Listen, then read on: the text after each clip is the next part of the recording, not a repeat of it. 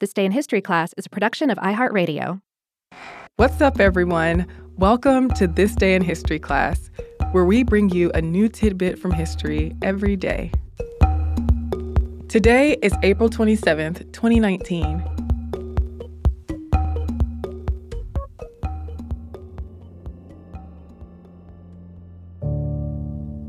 The day was April 27th, 1865. Just weeks after the Civil War ended and President Abraham Lincoln was assassinated, a steamboat called the Sultana exploded while it traveled along the Mississippi River near Memphis, Tennessee. The incident was largely overshadowed by all the news related to the war, but around 1,800 people died because of the explosion, making it the deadliest maritime disaster in United States history. The 260-foot-long Sultana was a side-wheel steamboat built in Cincinnati, Ohio in 1863.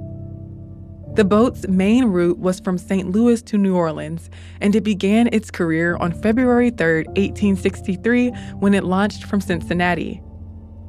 The Sultana was supposed to be used in the cotton trade, but it was often contracted for cargo and troop transport during the Civil War. On April 21, 1865, the Sultana left New Orleans, bound for St. Louis.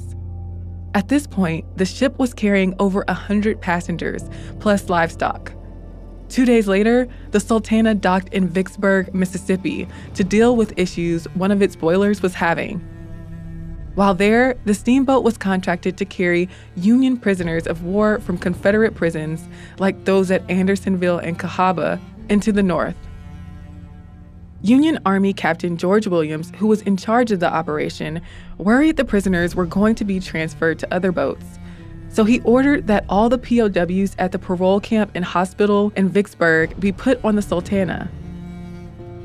Captain Mason decided to do a quick repair on the boiler, even though the mechanic said the boiler was not safe and needed more extensive repairs. But Mason had to keep the boat moving and fulfill the government contract. Even though the boat had a carrying capacity of only 376 passengers and 85 crew members, more than 2,000 people were stuffed onto the boat. That's because the government was paying per head for troops that made the trip.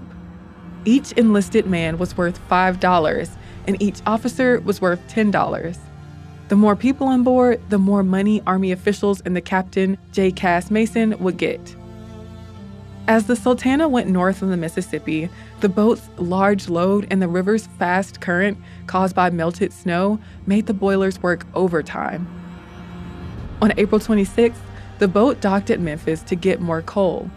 And between midnight and 1 a.m. the next day, the Sultana left the port.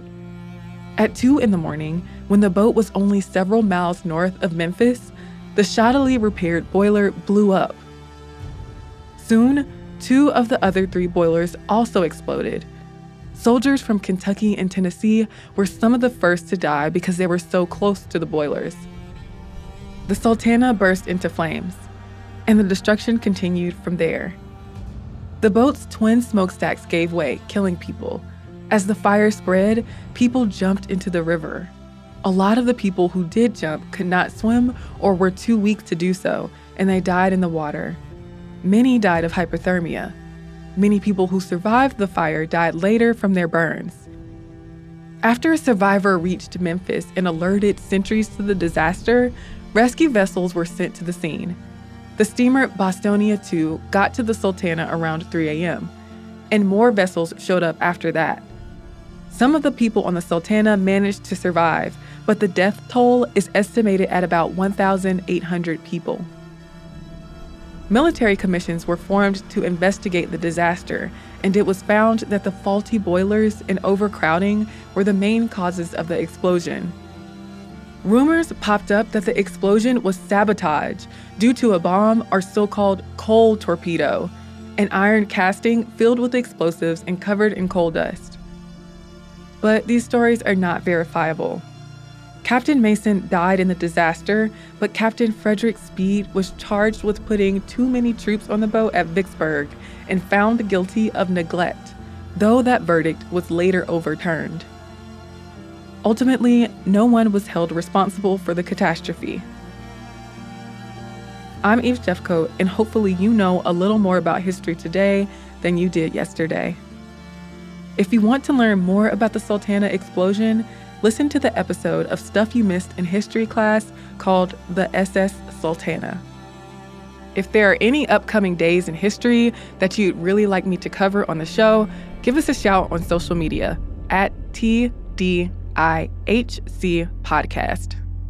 We'll be back with more history tomorrow.